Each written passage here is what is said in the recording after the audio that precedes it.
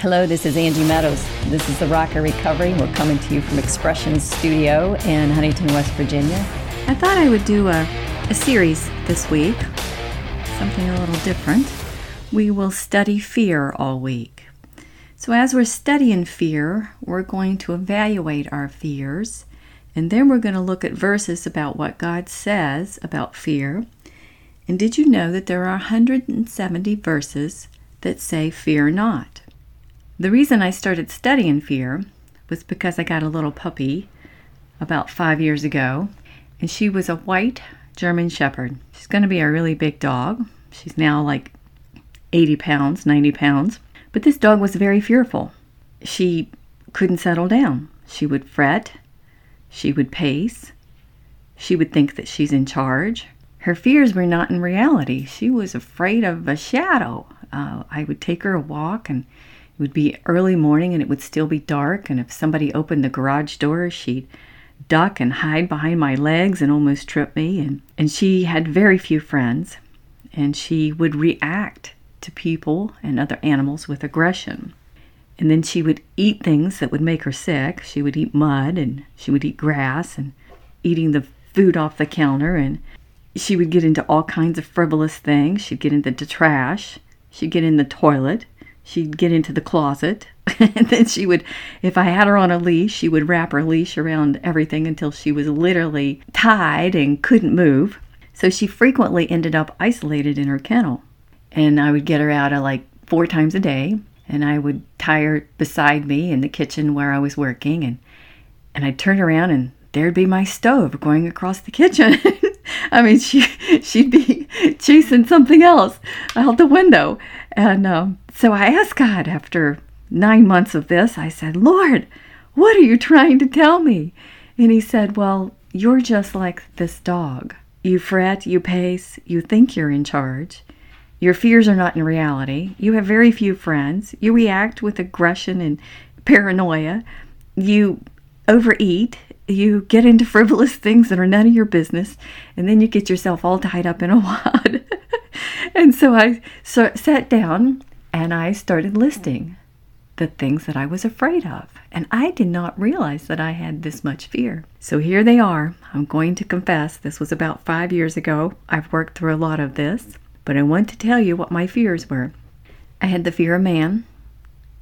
I had the fear of the future, the fear of the unknown, the fear of consequences for my loved ones, the fear of some of my loved ones, the fear of rejecting them and not helping them, the fear of having watched them suffer, the fear of evil tongues, the fear of their wrath against me, the fear of slanderous ways, the fear of being misunderstood, the fear of rejection, the fear of confusion and railing, the fear of judgment for them, the fear of loss of relationships with God, the fear of rejection from God, the fear of judgment, the fear of loss of my relationship with God, a fear of loneliness, a fear of loss of fellowship, a fear of failure, a fear of missing my calling, a fear of losing control, a fear of picking up the evil spirits of others when I was around them, a fear of evil itself, a fear of a loss of blessing,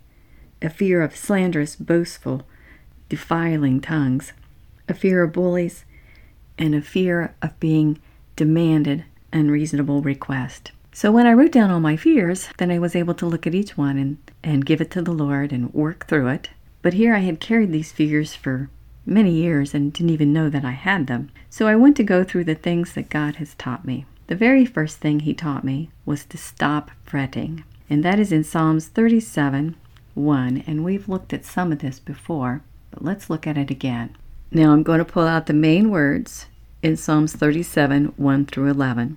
Do not fret, trust, do good, delight in the Lord, commit your ways to the Lord, trust him, be still, do not fret, refrain from your anger, turn away from wrath, do not fret, hope, you will inherit the land. Be meek, you will enjoy peace and prosperity. So I put these main words in my kitchen, and I started asking myself when I recognized this fear, I started saying, okay, what would it be like to not fret? Because when I'm fearful, I'm usually fretting. I'm usually trying to control things. A lot of those fears are not even reality. They're not happening now. I'm in a very safe place with very safe people, but yet the trauma that I experienced as a child and as a young adult was all the time keeping me in this fearful range, this fearful zone. And so I had to recognize where I was at and be in the present moment. I can listen to the birds sing. I can enjoy children. I can enjoy gardening and my quilting. And I'm at peace. I'm in a peaceful situation physically, but mentally, I was still in trauma. So I needed to go back and I needed to look at these things. And I needed to look at God's Word and learn how to delight in Him, how to commit my ways to Him, and how to stop my fretting and have my hope in Him. In Psalms 46:1, it says, "That God is my refuge and strength, a very present help in times of trouble." And then 46:10 says, "Be still and know that I am God." And so I had to learn how to be still, quiet my mind, and enjoy the present moment as I focused on what I was doing with my hands, whether it was cooking or sewing or gardening or caring for my pets. I focused on exactly what I was doing at that moment, to stay in the moment, not to worry about the future and not to relive the past, particularly the past trauma. Now I love verse 56:3 in Psalms. It says, "When I am afraid, I put my trust in you." So each time I started recognizing fear, I flipped it and I said, nope, I'm not going to be afraid. I'm going to trust the Lord. And then I would say, Lord, help me trust you more. Help me not to be afraid. Be with me, Lord, and comfort me. One of the verses that God comforted me with was Proverbs 18:24. "But there is a friend who sticks closer than a brother." And I let the Lord be my friend. And I would talk to Him throughout the day. And then I would sing to Him. And then I would praise Him. And then I would read His Word. And I would take my fears to the Lord. I'd take them right to the cross. And I'd say, Lord, here's my sacrifice today. Help me and comfort me. And be that friend that sticks closer to me than a brother. Now let's think about what the dog did. After she stopped her fretting and her pacing and her deciding that she was in charge. And then she didn't have very many friends. And then she would react in aggression when she did meet people. And that's often what we do whenever we are stuck in a fear cycle. We have anger. And anger is safer than fear. So we hide our fear with being angry to kind of protect ourselves, to keep people pushed away from us. So if you have been in trauma, it's likely that you'll have a lot of hidden fears and insecurities that need to be brought up and dealt with. And it's also very likely that you'll respond to others in fear by showing aggression. So let's read Ephesians 4:26. "If you're in your anger, do not sin. Do not let the sun go down while you are still angry, and do not give the devil a foothold." So when I am angry, I need to examine that. Am I over-exaggerating? Is this bringing up a trauma memory from the past? Is this something that I need to put up boundaries with? I need to take that and I need to work through that emotion so that it does not have the power to overwhelm me. So the next thing the dog did was she would overeat. She would eat everything in sight. She would be on the counter, eating the food off the counter. She'd be eating mud. And so the Lord was showing me that sometimes I eat out of stress and that I eat things that are not good for me. And so I asked the Lord for a verse, and there it was in Proverbs 25:16. "If you find honey, eat just enough. Too much of it, and you will vomit." So every time I would want to overeat or cope with my anxiety with eating, I would recognize that. And then I would recognize, am I hungry? Am I making a right food choice? And then I would say this verse to myself so that I would not overeat on sweets. Next, the Lord showed me that I was involved in and wrapped up and tied up in other people's problems. Just like that dog would get her leash all tied around the chairs or around a tree or around a fence. That's exactly what I was doing. I was tying myself up in other people's problems. So I had to backpedal and gently move away from that. And he gave me 1 Thessalonians 4:11. And make it your ambition to lead a quiet life. You should mind your own business and work with your own hands, just as we told you, so that your daily life may win the respect of others, of outsiders, and so that you will not be dependent on anybody. So I believe what the Lord was saying was, be quiet, work with your own hands, stay right in this present moment. Don't be trying to fix other people's problems. That attempting to control people and circumstances was bringing me a lot of suffering. So there was a lot of detaching and letting go that I needed to do. So as I was getting this freedom, I would be tempted to go back into that fretfulness or that fearfulness or that controlling of other people's problems or circumstances. And this is the verse the Lord gave me. And I posted this right on my kitchen wall. It's Galatians 5:1. It is for freedom that Christ has set you free. Stand firm then, and do not let yourselves be burdened again by a yoke of slavery. That fear, entertaining that fear, allowing that fear to control my life, was like slavery. And that's what the Lord was showing me. So it was a purposeful planning not to be entangled in other people's problems.